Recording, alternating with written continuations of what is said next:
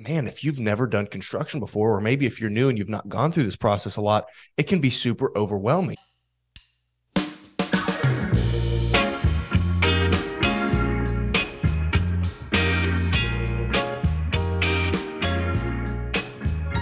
Hey guys, welcome to the Pot Sugar Podcast. This is the #1 podcast in Midtown Tulsa, run by a construction company. We've tested it. We keep looking. We are #1. That is not a doubt. Nick, how are you doing, my man? I am doing well. We are getting another early podcast in today, and I'm excited. I think it's such a fun start to the day because it's like, man, we get to ramp our brains up real quick. We get to talk a little bit. We get to think about some stuff. I'm excited to be jumping into another one here. It's getting cold outside. Oh. Yesterday, we were on a job site tour, and we went across the new pedestrian bridge that's being built, and that wind was frigid. I mean, what do you think the mile per hour up there was? High. Had to have been 200 or 300 miles an hour. Like 300-400. Yeah, I mean, it was insane. It was so cold. And I was a little, I don't get scared of heights, but if I would have been towards the sides of the bridge, like the wind was blowing so hard and there was not like actual railing yet. It was just wood kind of protecting us. I mean, you had to lean. But it's a good thing we had our safety hats on. So we did. We had hard hats. So if we would have fallen, there's a really good chance those hats would have been okay. You'd have been all right. The hats you might have. I don't know about us. Yeah, the hats might have been. Yeah, right. We've got a great topic today, though. I'm super excited about it. What are your thoughts, man? I'm excited. We did our pricing episode, and I think that was some really good information. And I'm excited to be jumping into another topic here that is super important, and that is site selection and feasibility. Yeah, I think this is going to be one of those that we can kind of refer back to a lot down the road. So. Yeah, and this is a question we deal with a lot with people that have never built before, especially whenever we get connected with somebody before they connect with an architect. An architect, I think, does a good job of communicating some of these things, but we've had a lot of conversations where people just don't know what to do or what the next steps are, and so the purpose of this podcast here is to share a little bit about some of the key factors that we think are important to understand and the questions, right? The right questions to think about. And this isn't going to be every single factor type of list. It's going to be some of the main pieces here. Yeah. It's just things to think about. Like whenever you're starting to think about, hey, I might want to start looking for some land, or maybe you have 2 or 3 pieces of land you're looking at. These are some questions you can ask yourself and your broker. Or maybe you have you already have a contractor that's kind of helping you out, or an architect. Like these are questions that you can ask to whoever's helping you out. And if they can't answer these, then you may need to say, hey, you need to answer these because it's important. Yep. Well, let's not beat around the bush anymore here. Let's jump right into this here. So those top 3 factors that we're thinking about here are site requirements, soil conditions, and existing utilities. So let's break each of these down. Site requirements. Couple of things that I'm thinking about: zoning, size of the properties, and what are the city requirements for what we're wanting to build. The first question I need to ask is, can I build this building on the piece of land that I'm wanting? So in every single different city, there's tons of different requirements, and they're so different. So it's like we can't even start discussing these, but we can look at a couple of different examples. So if we look at, let's just say like a city like Broken Arrow, there's tons of different cities like this. It's a newer city. There's a lot of development going on, so they have a lot of interest in what's being built in different areas. Yeah. So you have to go before a planning commission. You have to show them what you want to build in a certain location. And there's a lot of times they already have ideas where they have plans for certain areas of what type of building is going to be there. And if you don't fit within those criteria, they're just not going to let you build. So there's so many different kind of hurdles you have to jump through at the very beginning. And honestly, there's some cities that don't have these things. Like some of the smaller cities that aren't used to development, they don't have a full planning commission. They don't have a board of adjustments. They just want any type of building. Sure. And that's, that can be good sometimes. Yeah. But it's just like, you just have to be prepared for these things. And I was going to say, and correct me if I'm wrong here, but the purpose of zoning is for that planning commission to develop the city in the way that they best see fit, right? There's different zoning codes. Like you have to look at a piece of land. It might be zoned agricultural or commercial, and if it's not zoned what you need it to be, you can go to a board of adjustments. It's a board of adjustments is like you're telling them it's currently zoned this, Mm-hmm. but I think it should be zoned this for this Maybe purpose. it's industrial, but we want to use it for office Yeah, space. and you have to or you have to something like prove to that. them that it's going to work, that your idea is good, It's going to be and good that for the it's going to city. be good for the city. Yeah. Why? Like, there's so many different things, Mhm. and the cities want you to build things, but also they want you to build what they want you to build, and Sure. and that's what all good cities are doing. Yep. What about size here? I think size of the property in the build that you want to build is extremely important. I mean, we've run into a couple issues where you get a little tight on the size of the space and what's wanting to be Yeah, built. yeah. Depending on the type of building, like you have to look at, let's say it's a like a church or some kind of gathering place. The occupancy on those are going to be so high Yep. that it requires a huge parking lot, Yeah. and that's prohibitive to a lot of different sites, because you have to have, whatever size your building is, you have to set that in place, and then you need tons and tons of parking. Yeah. So if your site's just big enough for your building, well, it ain't big enough then. Yeah, and what do you need whenever there's parking? Yeah. Drainage. Detention. Yeah. Drainage. Drainage. You have to send the water somewhere. Got to go The somewhere. Yeah. cities are very concerned with, what are we doing with all this extra water? Because previously the water was soaking into the ground. Well, now the water can't soak into the ground, so it has to run off somewhere. Mm-hmm. And they want to know what you're going to be doing with that water. Yeah. Like, that's a crazy thing that people don't think about before they get into this. But yeah, the cities are very concerned, because if we just sent all the water into the road, that would be a problem, right? Yep. Like, it's a good thing that we're thinking about these things, because I've seen some smaller towns where this is not a priority, and it causes issues. Yeah. Okay. Next piece here in site requirements is city requirements. Talk a little bit about that, Tyler. Yeah. So there's different. We talked about, they may want a type of building in a certain location.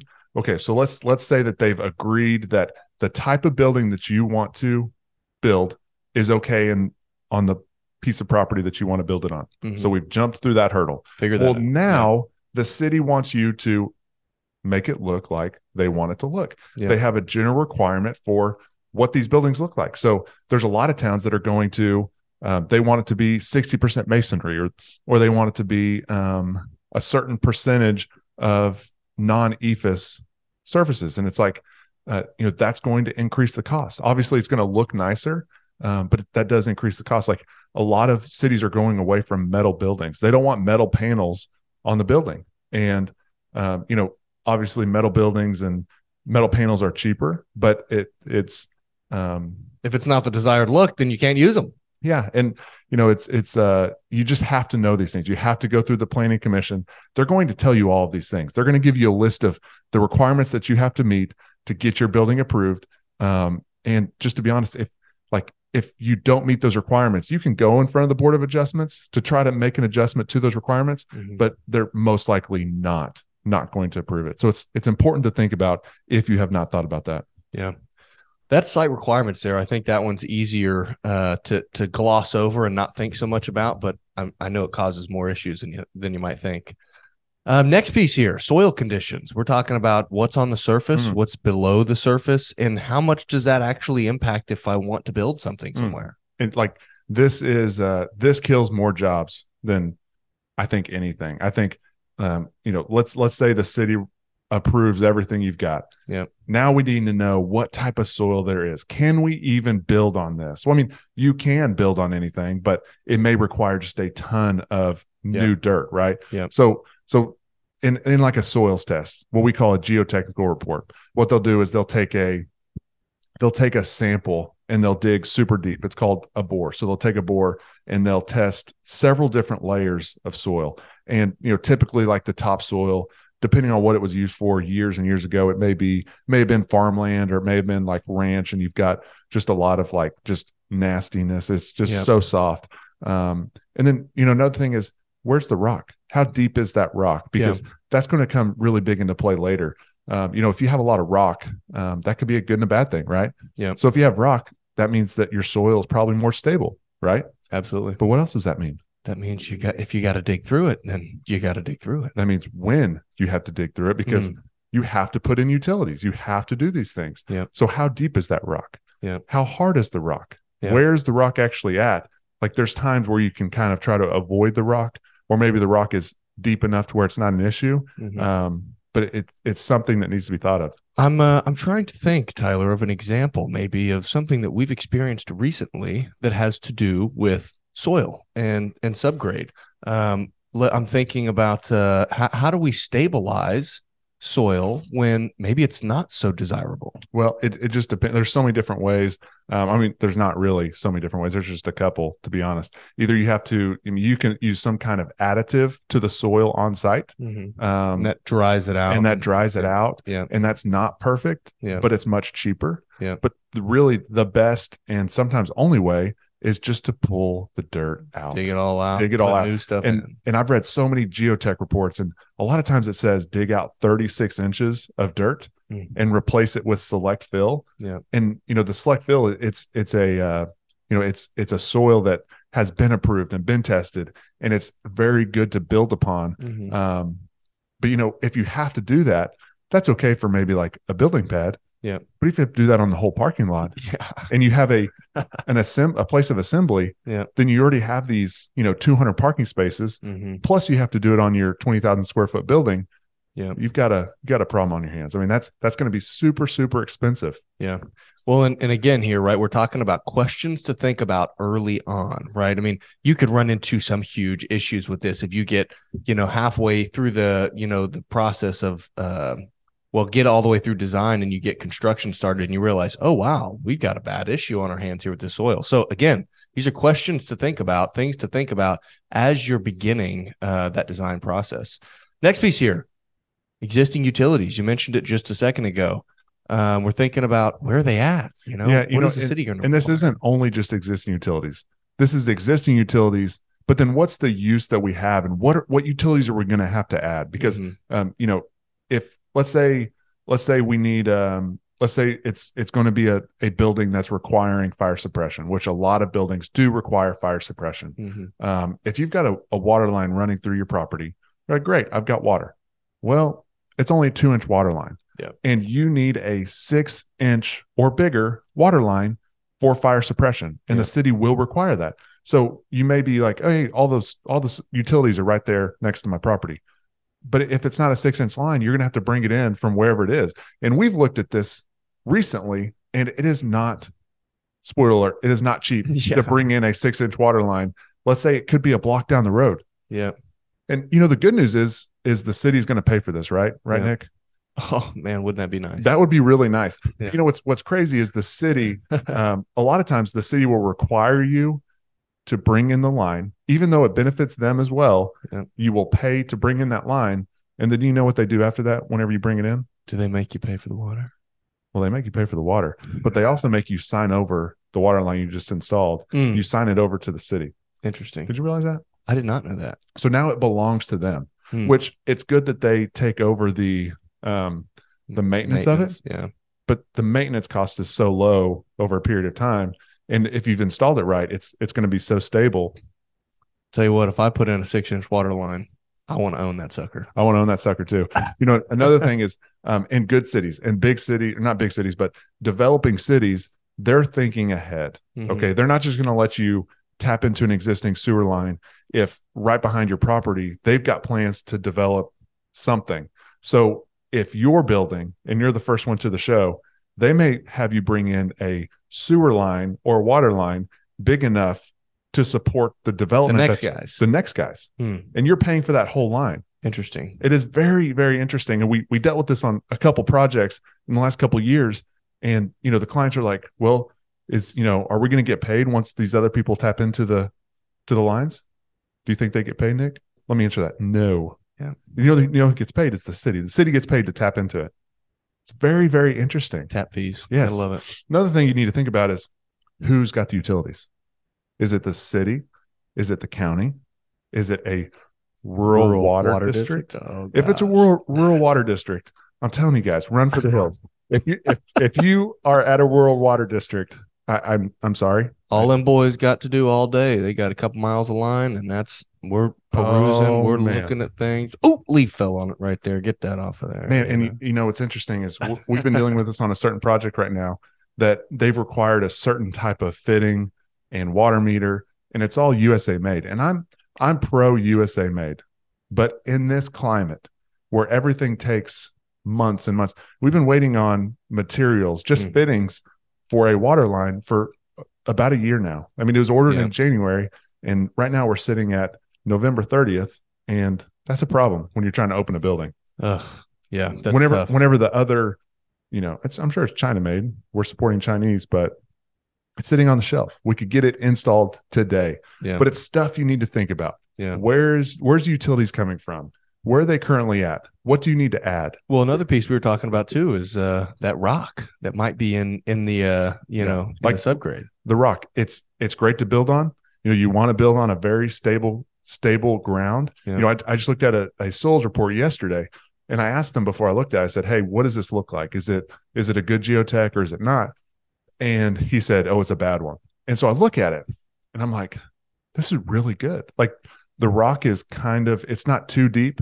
And it really, the recommendations by the engineer and the geotech was they only need 12 inches of select fill, which is way less than what we've been seeing. Yeah. And so that looks really good.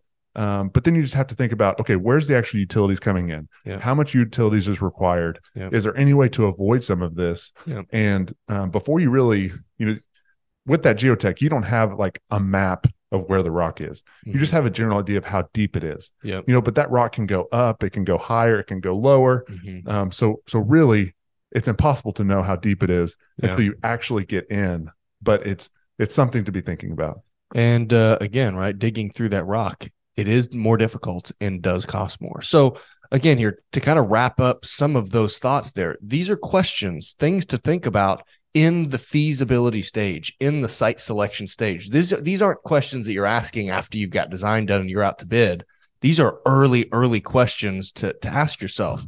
But if you're asking yourself these questions, you may need the information as to what is existing, right? When we're talking about site requirements, what are those? Soil conditions, what are they? Where are the utilities?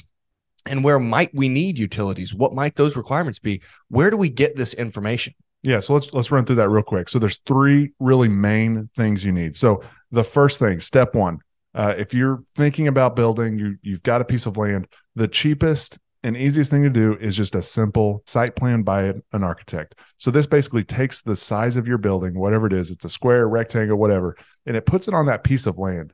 And it shows you, okay, this will look like this on this piece of land. It will allow for this much parking lot. It kind of runs simple calculations to see if it's possible. This doesn't show elevations, it doesn't show soils, but it's really just kind of the first step, and it's really cheap. It's in the range of like $1,000-$1,500. Like, it's not an expensive thing, but it's super important. We've seen a ton of site plans. This is also actually a requirement for permitting, right? Yeah. So this is going to have to be done at some point. It's going to have to be done. It's not an expensive thing.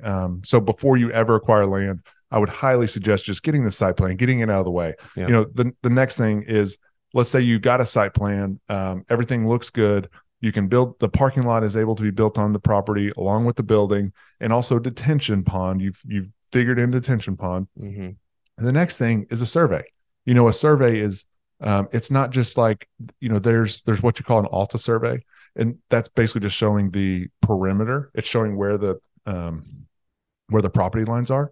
That's not enough. That's a very basic thing that's required in the buying and selling of a piece of property. Sure. But for the purposes of building and potentially building, it's not even you got to have close. some more information. Yeah. So what you need there is an actual survey that's showing elevations. It's showing where the utility lines are at. It's showing any easements that are in place. We haven't even got into easements, which is, that's so important because they can't be built upon. You may be able to build a parking lot on it, but that's partially owned by the city. It can impact your feasibility and the site that you select. Highly affect it. So with this survey, the survey, it's showing kind of the elevations. You're going to know how much fill you're going to have to put in. You're going to have to know how much you're going to have to cut. You're going to kind of know the general topography of that piece of land. It's also going to show you where the how the water drains. Yeah. It's going to kind of give an idea of where the detention, how much detention, Yeah. and all that.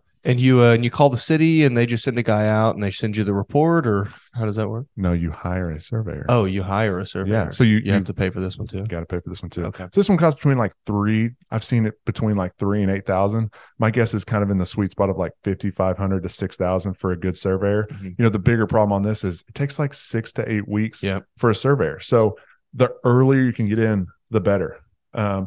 The last part of this is the geotech. So let's say you got the site plan, your building fits on the piece of land that you're wanting to buy. Yep. So we've gotten that. Yep. Then you've got your survey, the topography, where the utilities are, everything still looks good. So you go ahead and get your geotech. Now the geotech, like we discussed earlier, is going to tell you what the soils are. This is going to take a bore. This is going to tell you exactly where the rock is, what type of soil there is, because this really does matter, and gives recommendations. I think is a big piece. And this is on done how to stabilize. This is done by an engineer. Yeah, and so they say that this is how much cut and fill you're gonna have to do. This is the thickness of the pavement that you're going to do. Mm-hmm. These are some of the problems you're going to encounter. It tells you how deep, when you're going to encounter water, if any. Like it's very in depth and it's difficult to read. These are pretty big reports. Yeah, these can be 20 pages. And if you've never read one, they can be very confusing. Yeah. So that's also an important thing, to have somebody who can help interpret what that information actually means. So for a geotech, we are hiring an engineer. How much does that cost? It's between like 4,000 to 7,000. I've seen. Yep. I think sometimes it could probably go up, but it really shouldn't be more than 4,000 to 7,000. And the same is true with this as it was with survey. It takes time. It takes time. So if you're for sure that you're building on a piece of land, go ahead, order the site plan. The site plan is number one. It does not take much time. If an architect tells you it's going to be 5 weeks, you need to tell them, no, sir, I need it in 2. And then once you get that site plan, everything looks good, you need to go ahead and order the survey and the geotech at the same time, because they both take between 6 and sometimes like 10 weeks. These guys are so busy. They're doing tons of work. It's so important to get these guys on board. Yeah. And this, the geotech happens from a lot of times civil engineers do them, or there's just, testing facilities that they specifically, they specialize in geotechs and other testing like that. So to kind of recap what we've talked about up to this point, right? A couple of the key things to think about: site requirements. What are those? Soil conditions. What are they? And utilities. What am I going to need? What's existing? Where's it at? And then how do we find all of this information? You got to get a site plan. You have to have a survey done, and you need a geotech to understand what's going on. But what does that mean for you, right? None of these reports alone is going to give you all the answers. And man, if you've never done construction before, or maybe if you're new and you've not gone through this process a lot, it can be super overwhelming, and you may not understand which exact piece do I do first and where do I go. And I would argue, and Tyler would argue, that a good general contractor should be bringing these professionals to the table and helping you to interpret this information so that you can make good decisions. Yeah. A lot of times it's, it doesn't cost much for a general contractor to be interpreting these things for you. And, like we discussed earlier, all 3 of these different things, the site plan, the survey, the geotech, those are all different pieces of information. And if you don't know how to interpret those pieces of information, then they're really worthless. Right. Yeah. So you have to have somebody that's there. If you don't know how to interpret those, and it's like evidence, like you have 3 pieces of evidence, and this is leading you to believe that this is going to be a good piece of land to build on. And and also you need to know the implications. So let's say we're looking at geotech and it's a bad report. It says there's going to be 3 feet of fill throughout the whole thing. Well, what does that actually mean for me? If it's a small site, it may not be a big deal, but if it's a big site, that's a huge deal. So it's like, you have to have somebody on your side who's telling you, hey, this is how to interpret these reports, and this is the implications of what that means. And that may mean that the project doesn't happen, which we see sometimes, but that may mean that, hey, this fits within the budget, so we're okay to proceed and move forward. But if you don't have somebody who's telling you those things, you don't know what you don't know, right? Absolutely. Yeah, I think that this has been a good conversation, good pieces to talk about. This is our second Builder Scope episode. The first one was about pricing. This one here is site selection and feasibility. I'm excited to be jumping into more of these topics as we go further and further out into the future. I think that there's going to be a lot more good topics to come. Yeah, man, it's been great. I can't wait to do some more. And did you hear what Benjamin Franklin just said? Well, He just said it. I didn't see. Well, it Did was he tweet recently, it? but he said this. He said, "Glass, china, and reputation are easily cracked, and never well mended." Oh, You don't want to try to put glass back together. That's pretty tough. you don't want to do that, and you don't want to try to put your reputation back together. Mm. Guys, thank you so much for listening. This has been another episode of the Pot Trader Podcast, and we will catch you guys next time.